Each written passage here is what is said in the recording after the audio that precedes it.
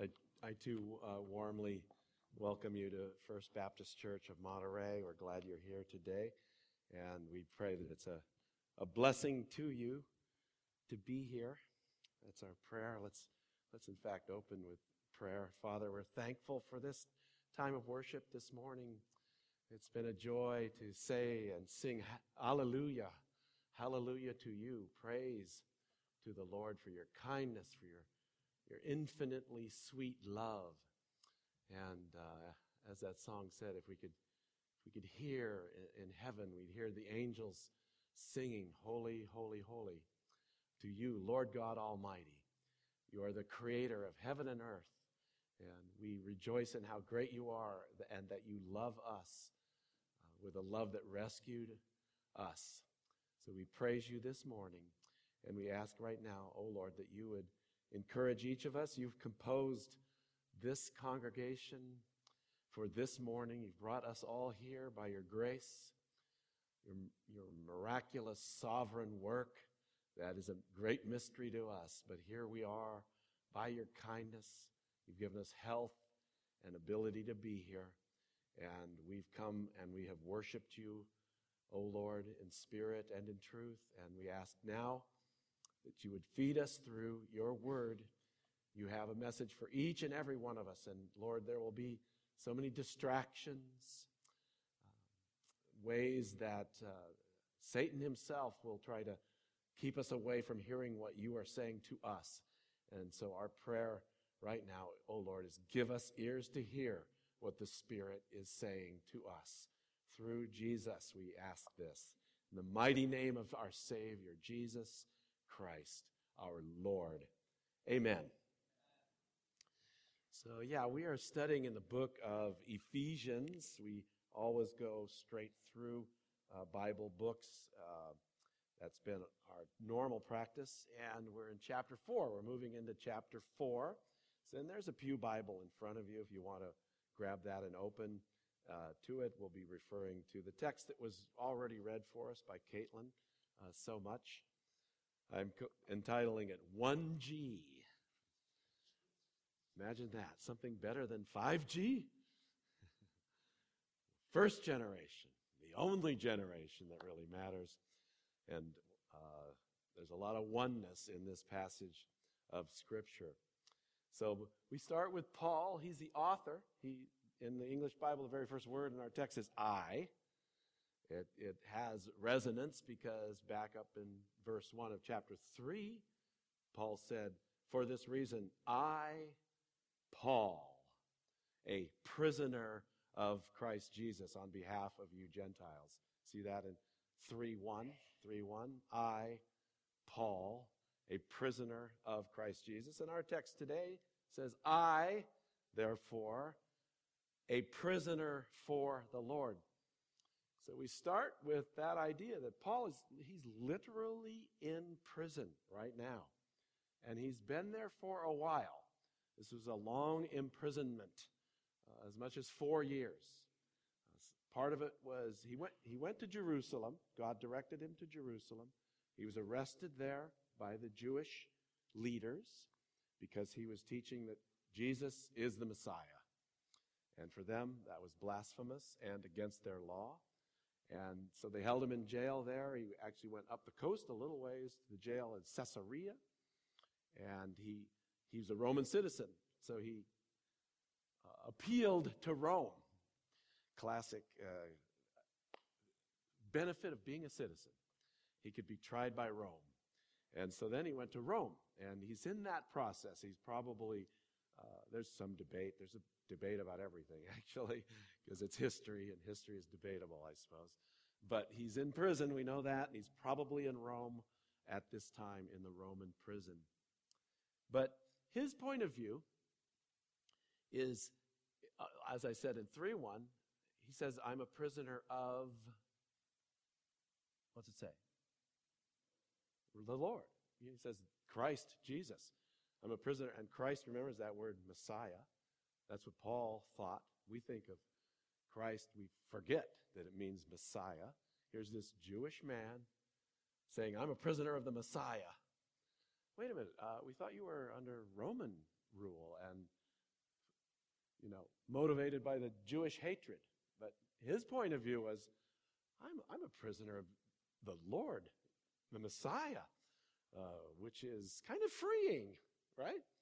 I'm not a victim of these other circumstances. You could call it Rome. You could call it cancer. But I believe God's sovereign over all of it. And he's the one that is sovereign over my entire life. So I trust him. I'm not at the whim of that madman named Nero. Nero was an absolute madman. He did well in the Caucasus, and never mind that. But it's so refreshing that Paul says, I'm a prisoner for the Lord, and actually of Christ Jesus as well. So what does he say to us today as this prisoner? He says, I urge you to walk in a manner worthy of the calling to which you have been called. And of course, the big word in our text, the second word, I, therefore, Paul's referring to all that he's written in the book of Ephesians, which is describing this powerful work of Jesus to save us, that started before he created the earth. He selected us, or chosen, elect before the foundation of the world, and then he pays the penalty for our sin. We're forgiven and free and pardoned and redeemed. And it's love. It's so gorgeous. I love that song we sang. We haven't sung that one in a very long time. How infinitely sweet is this love of God. Let those words mellow flavor in your mouth. We're looking at this infinitely sweet reality that God, in love, redeemed us. Let's go back to chapter 1 and look at that very quickly. At the end of verse 4, it says, in love, he predestined us for adoption to himself as sons through Jesus, Messiah, according to the purpose of his will, to the praise of his glorious grace, with which he has blessed us in the beloved. And then last week's text, and we're just highlighting here, last week's text had all kinds of love in it. As you can see, look at verse 14 and following of chapter 3. For this reason I bow my knees before the Father, from whom every family in heaven and on earth is named, that according to the riches of his glory he may grant you to be strengthened with power through his Spirit in your inner being, so that Christ may dwell in your hearts through faith, that you, being rooted and grounded in love. See, so when he says, I urge you to walk in a manner worthy of the calling to which you have been called, what he's saying is, this is your calling. God loves you. He paid the price for your relationship restoration. You're forever and freely forgiven. And he says that Christ may dwell in your hearts, that you, being rooted and grounded in love, may have strength to comprehend, I'm reading in chapter 3, verse 18, may have strength to comprehend with all the saints what is the breadth, the length, the height, and the depth, and to know the love of Christ that surpasses knowledge. This awesome conundrums. A conundrum is a statement that is like a Rubik's Cube. Like, kind of confusing, and you can't fully really understand it. Okay? Here is a divine, given, revealed conundrum. He says, I want you to know something you can't know. You see I said that right there?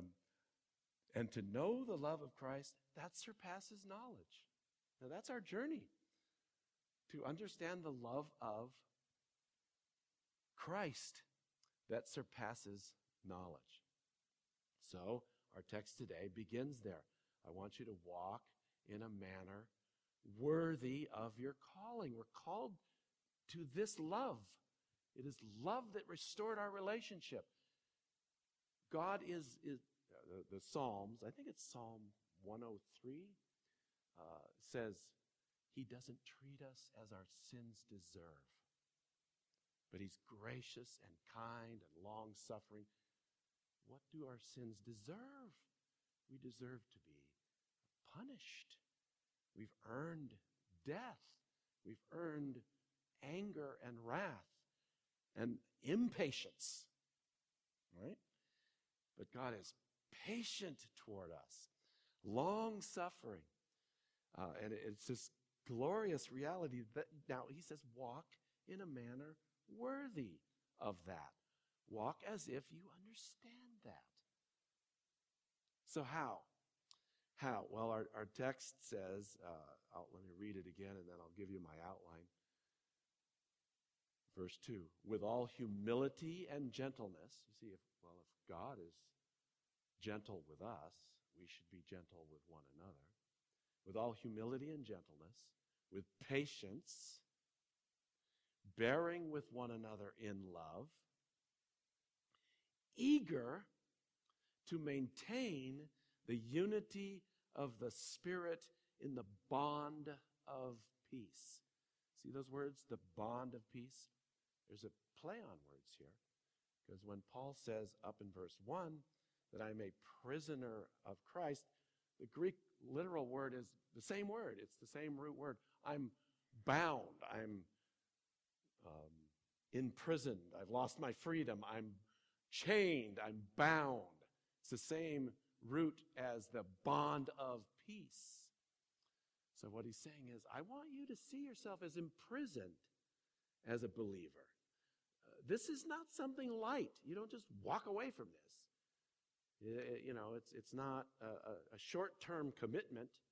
It's a deep bonding that we have because of the love of God for us.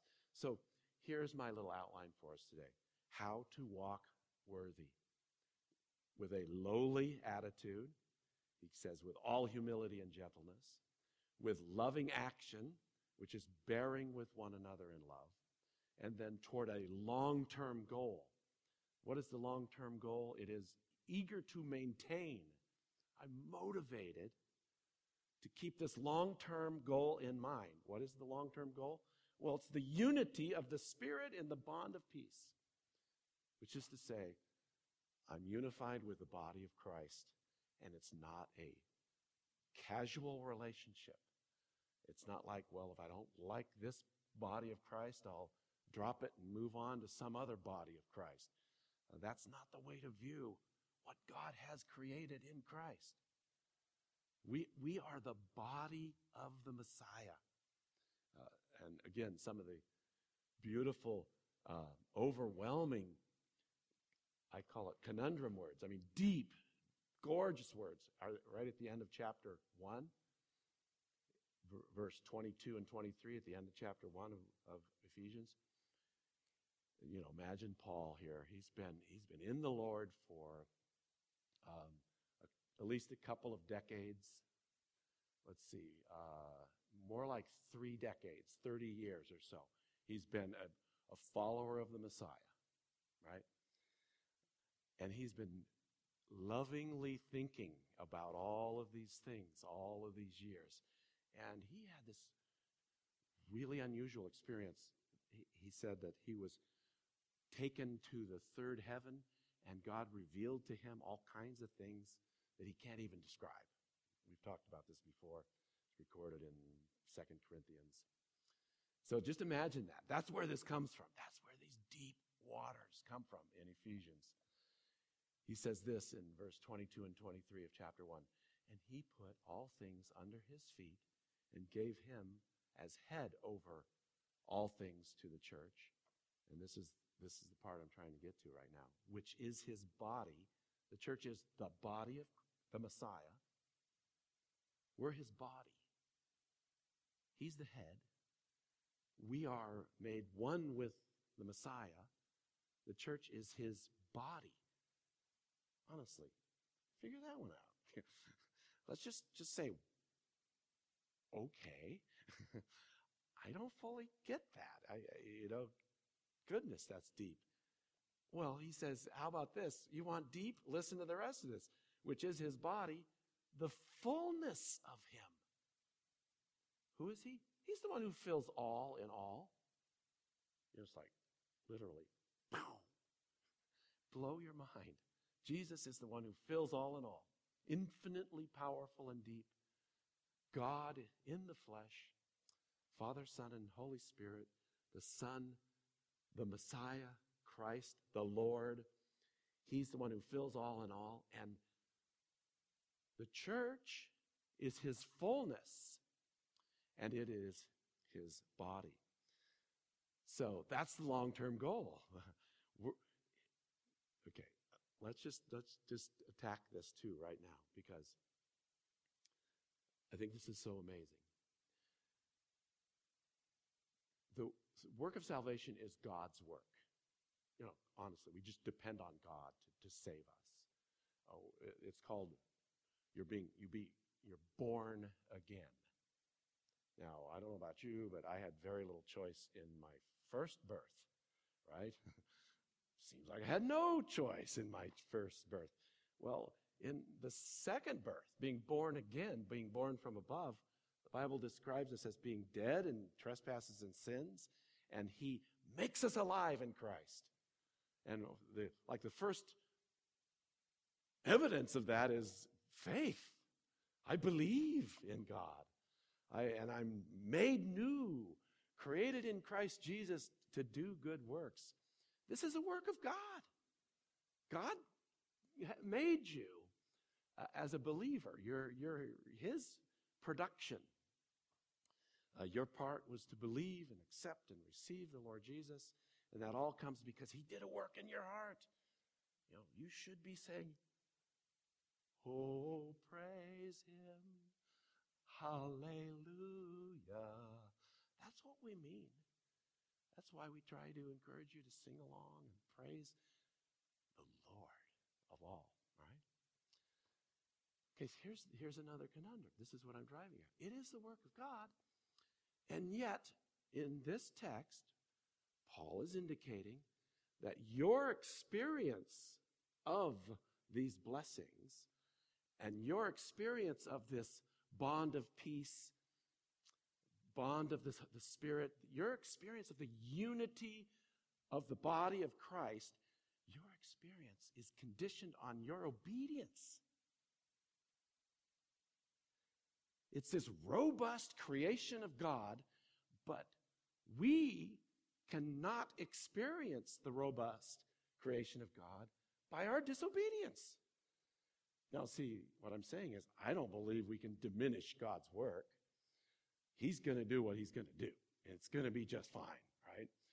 But we diminish our experience of it. We are isolated, alienated. We are filled with regret and sorrow because we have not been eager to maintain the unity of the Spirit in the bond of peace. Who is harmed by it? It is the church, and it is us individually as members of the church. We are harmed by this. That's the underground motivation of this text. Paul in prison. I'm a prisoner for the Lord Christ. I'm a prisoner because I preached the gospel to you, and I don't want you to miss the kingdom of God because of your disobedience. Because you thought it was a casual thing. That's kind of the whole point of this text. So let's look at my 3-point outline quickly. First of all, this lowly attitude. This is rich. This is rich right here in the text. It says this: with all humility and gentleness, with patience, bearing with one another in love. It starts with that lowly attitude.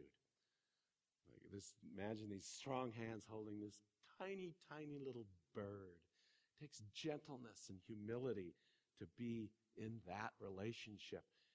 He says this is how we should approach each other in the church. to be humble.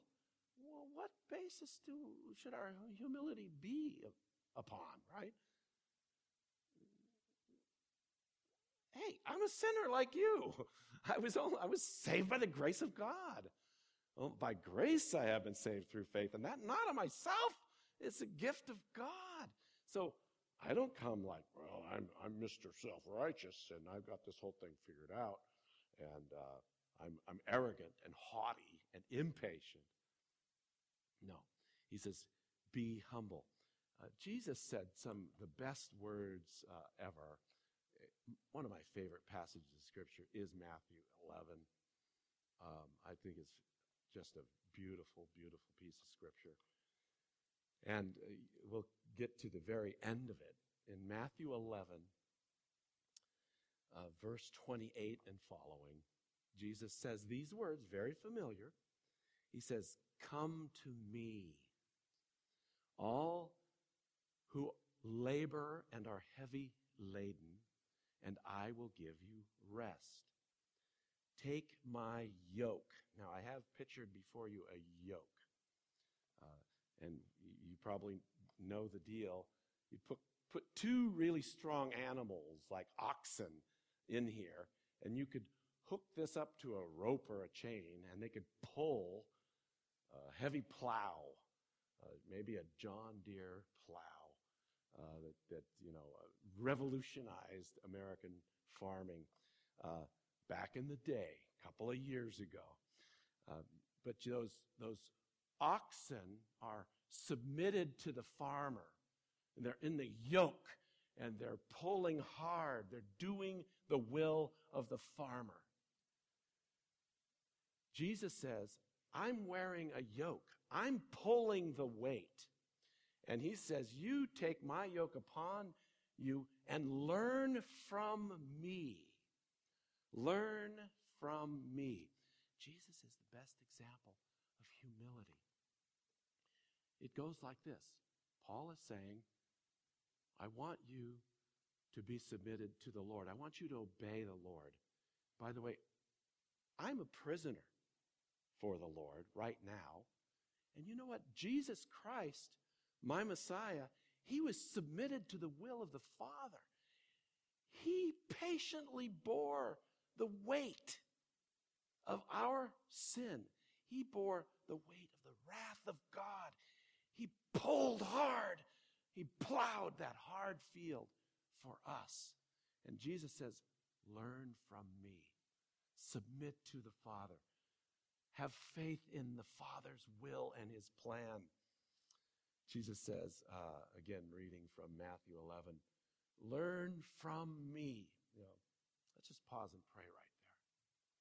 Dear Father, we pray that the Spirit would help us to learn from Jesus. Teach us deeply to follow in the steps of our humble Savior, who submitted to your will when it was really hard, amazingly hard.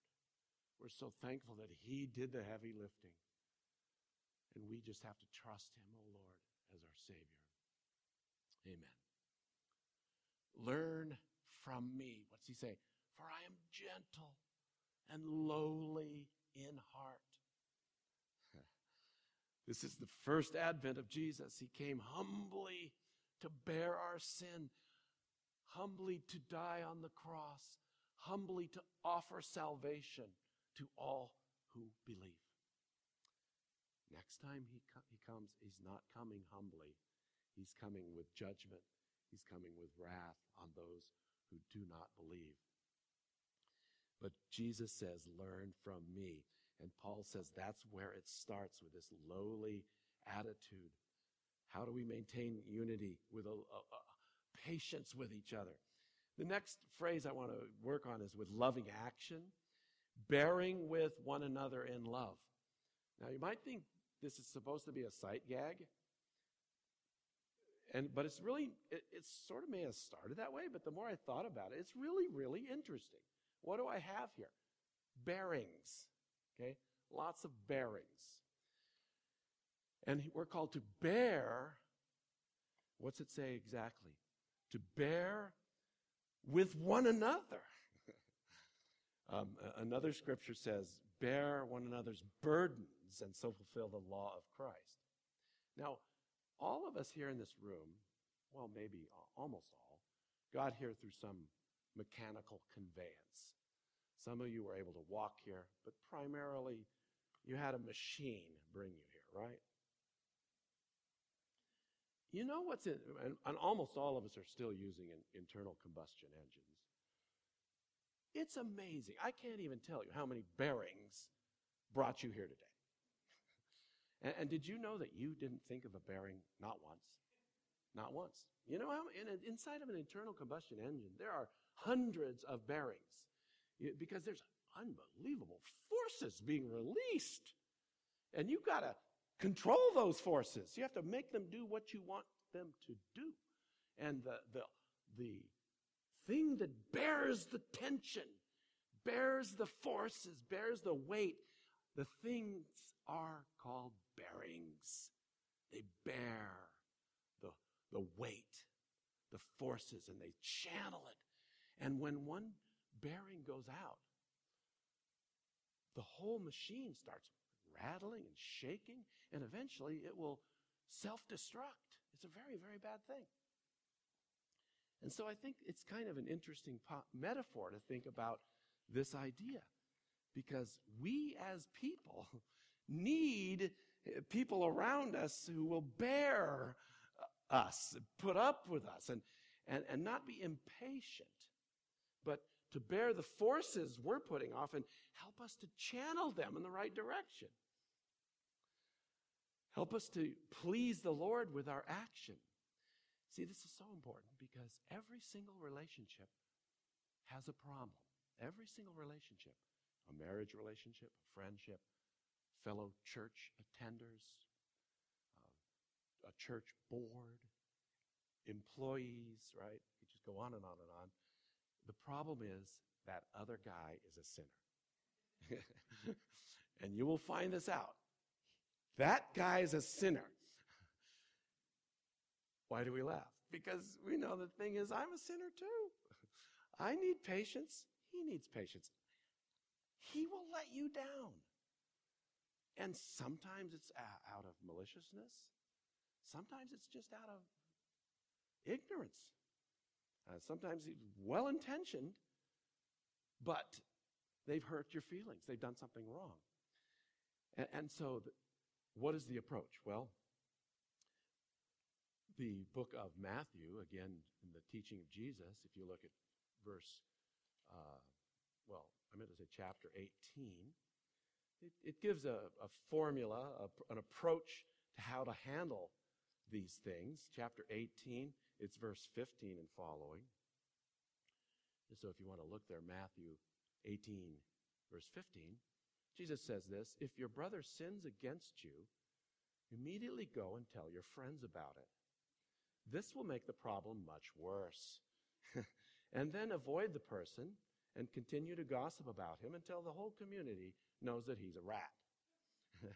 That's how we understand it, right? That's the easier way, by the way. That's the easier way. But that's not bearing the load of that individual. He's put off some bad energy. And what Jesus says is you go and tell him his fault between you and him alone. What a glorious idea. It's just like the immune system in the human body. You know, when it's working right, we've got some sort of evil thing that comes into our body, and our white blood cells find this thing out really quickly, and they immediately, right there, fix the problem. And most of our problems are fixed that way, almost all. We don't even know how many thousands and thousands of problems are fixed at the lowest level in our immune system. It's the same here in the church as well. What Jesus says, if he listens to you, you have gained your brother. Then he has a whole list of things to do, great teaching. I advise you to read it, and we can talk about it later. But for today's sermon, let's just leave it right there. It's the idea of bearing with one another in love. In the context of the love of God, I love you enough to talk to you about this problem.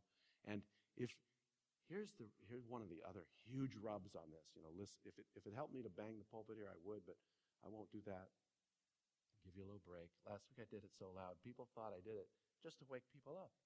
And I actually didn't, not at all. That's when I get the fire extinguisher out and spray it at you.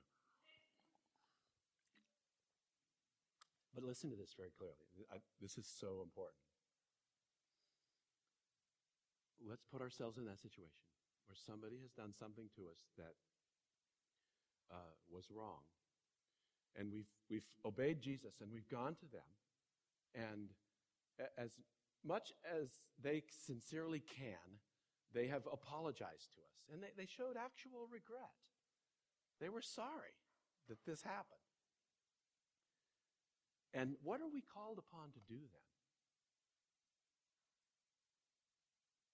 Forgive them. Let them go. Release them. But what is our evil tendency? Honestly, our evil tendency is to hold on to that thing. And we might forgive them for a while, but we're going to go back and find a shovel and dig it up and pull it out and look at it again and get more hurt, more angry. We're going to let it fester. And who are you hurting? You're hurting yourself by festering on that thing that person did. You're called to be forgiving as you have been forgiven. To be forgiving as you have been forgiven. Amen? Let's release that. Let's let them go. Even Jesus said, Father, forgive them, for they know not what they do. Wow. And he says, learn from me. Learn from Jesus and let it go. All right. We have a bit more to accomplish here today. My 3-point outline is how to walk worthy with a lowly attitude, with loving action, and then finally keeping the long-term goal in mind. And I've already opened this up just a little bit. Here's the long-term goal in our text of Scripture. It says, verse 3, eager to maintain the unity of the Spirit in the bond of peace. How will my action, how will my attitude affect the long-term goal that God has in mind, and that is the unity of the Spirit in the bond of peace? Again, there's this fragileness, there's this frailness to God's work. His work is robust and strong, but our experience of it can be damaged by what? By our lack of obedience. You will lose out if you do not obey this. You will be lonely. You will be sad. You will be filled with regret. You will miss out. I will miss out if I do not obey and have the long-term goal in mind. Now, this text is awesome. One of my favorite Greek words is in this text. It's this word, eager. I think it's used 11 times in the New Testament. The word is spoudazo. Spoudazo. It's the Greek verb. And it's kind of the root word for our word speed. It means to make haste, to be kind of impatient, eager. And he says, I want you to be eager to maintain the unity of the Spirit in the bond of peace. I am motivated to keep the unity of the Spirit in the bond of peace.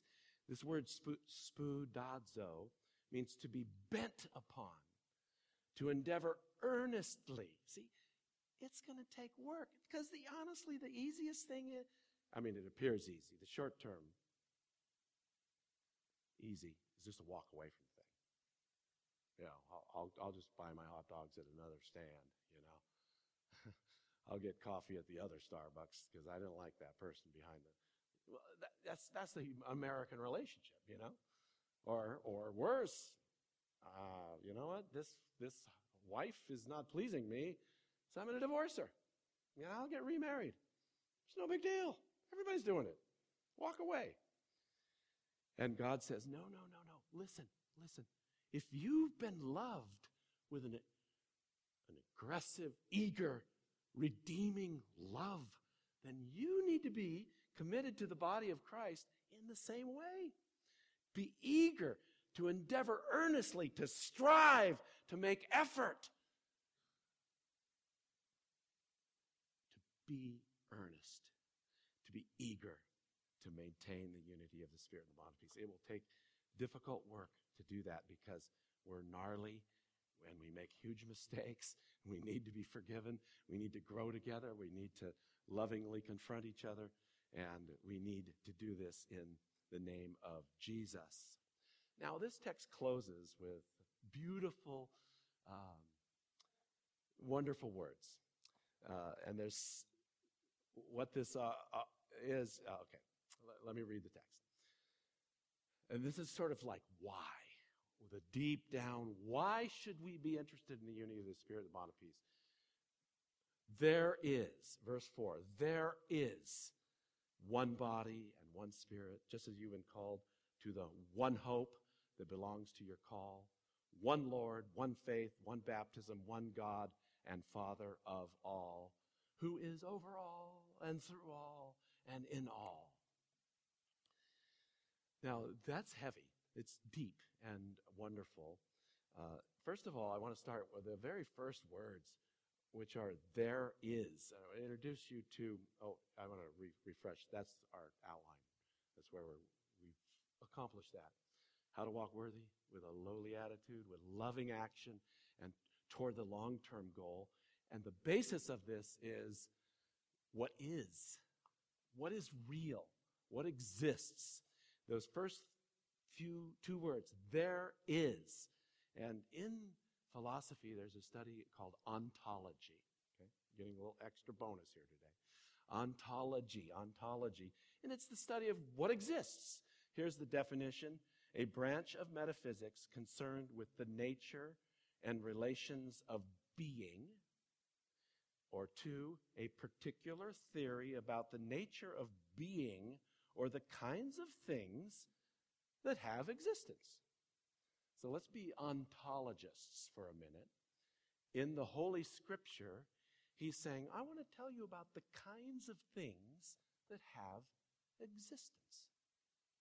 Deep down, let's dig down deep into the foundation and find out what's down there.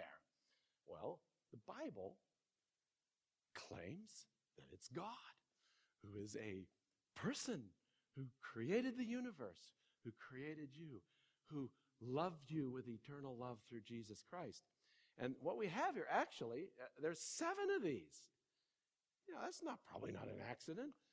Paul chose 7 expressions of oneness. And they're not like 7 separate things. They all coexist together. Forgive me if this sounds, how does it sound? Possibly, help me, philosophical or theoretical, right? But I'm just trying to say, let's take a moment and read this scripture, okay? Think how deep this is. Why should we have unity? He says, well, there is one body. The Greek word there is soma. There is one body. One body of Christ. That's why we maintain the unity. There aren't several bodies. It's one Christ, one body. And that word is soma. The next phrase is there's one Spirit, which is the word pneuma, which I think is just cool. I'm sure Paul did too. Soma and pneuma. And pneuma, he's probably thinking about the Holy Spirit of God. There's one Spirit. He has birthed us all. So that's why we maintain the unity of the Spirit in the bond of peace. What is? What exists? What are the things that have existence? These are the things that have existence. Then he says, one hope. I put the Greek word there. Oh, there we go. I don't know what happened there. It doesn't matter. One hope is elpida, meaning we have this glorious hope together in the body of Christ. We're all expecting the kingdom to come and Christ to return and to live together forever in glory. with our Lord. And then there's one Lord, Kurios. This is no doubt a reference to Jesus Christ. He's called the Lord over and over and over again. He's our Lord Jesus. So there's one Spirit and one Lord, and then he has one faith. There's not several faiths. Ultimately, the body of Christ is one unified faith. One expression of the revelation of God. Pistos is the Greek word, one faith. And then one baptism. This is interesting because there's so many different sort of kinds of baptism in the church of God. But he's probably referring to the actual, real, the thing that exists. And that is that your rebirth is described as being baptized into Christ. It's it's a spiritual reality. Here, for example, is Galatians 3:27. For as many of you as were baptized into Christ have put on Christ. This is something that we're baptized by the Holy Spirit, spiritually connected to Christ. That's how we get saved for eternity. I think that's what he's talking about when he says there's one baptism. In other words, we're all saved the same way. We're all in the same body. We are called to maintain that unity for our own good and for the good of the local community. And then, of course, the final thing is one God and Father of all, who is over all and through all and in all. And the Greek words there are theos, Father, and pater. Father, theos, God, one God, Father. Father, Son, and Holy Spirit. Seems to be a trinity in here. One Spirit, one Lord, one God, the Father. Now, what's Paul saying? It is profound and deep. Takes a lifetime to master, but a minute to learn.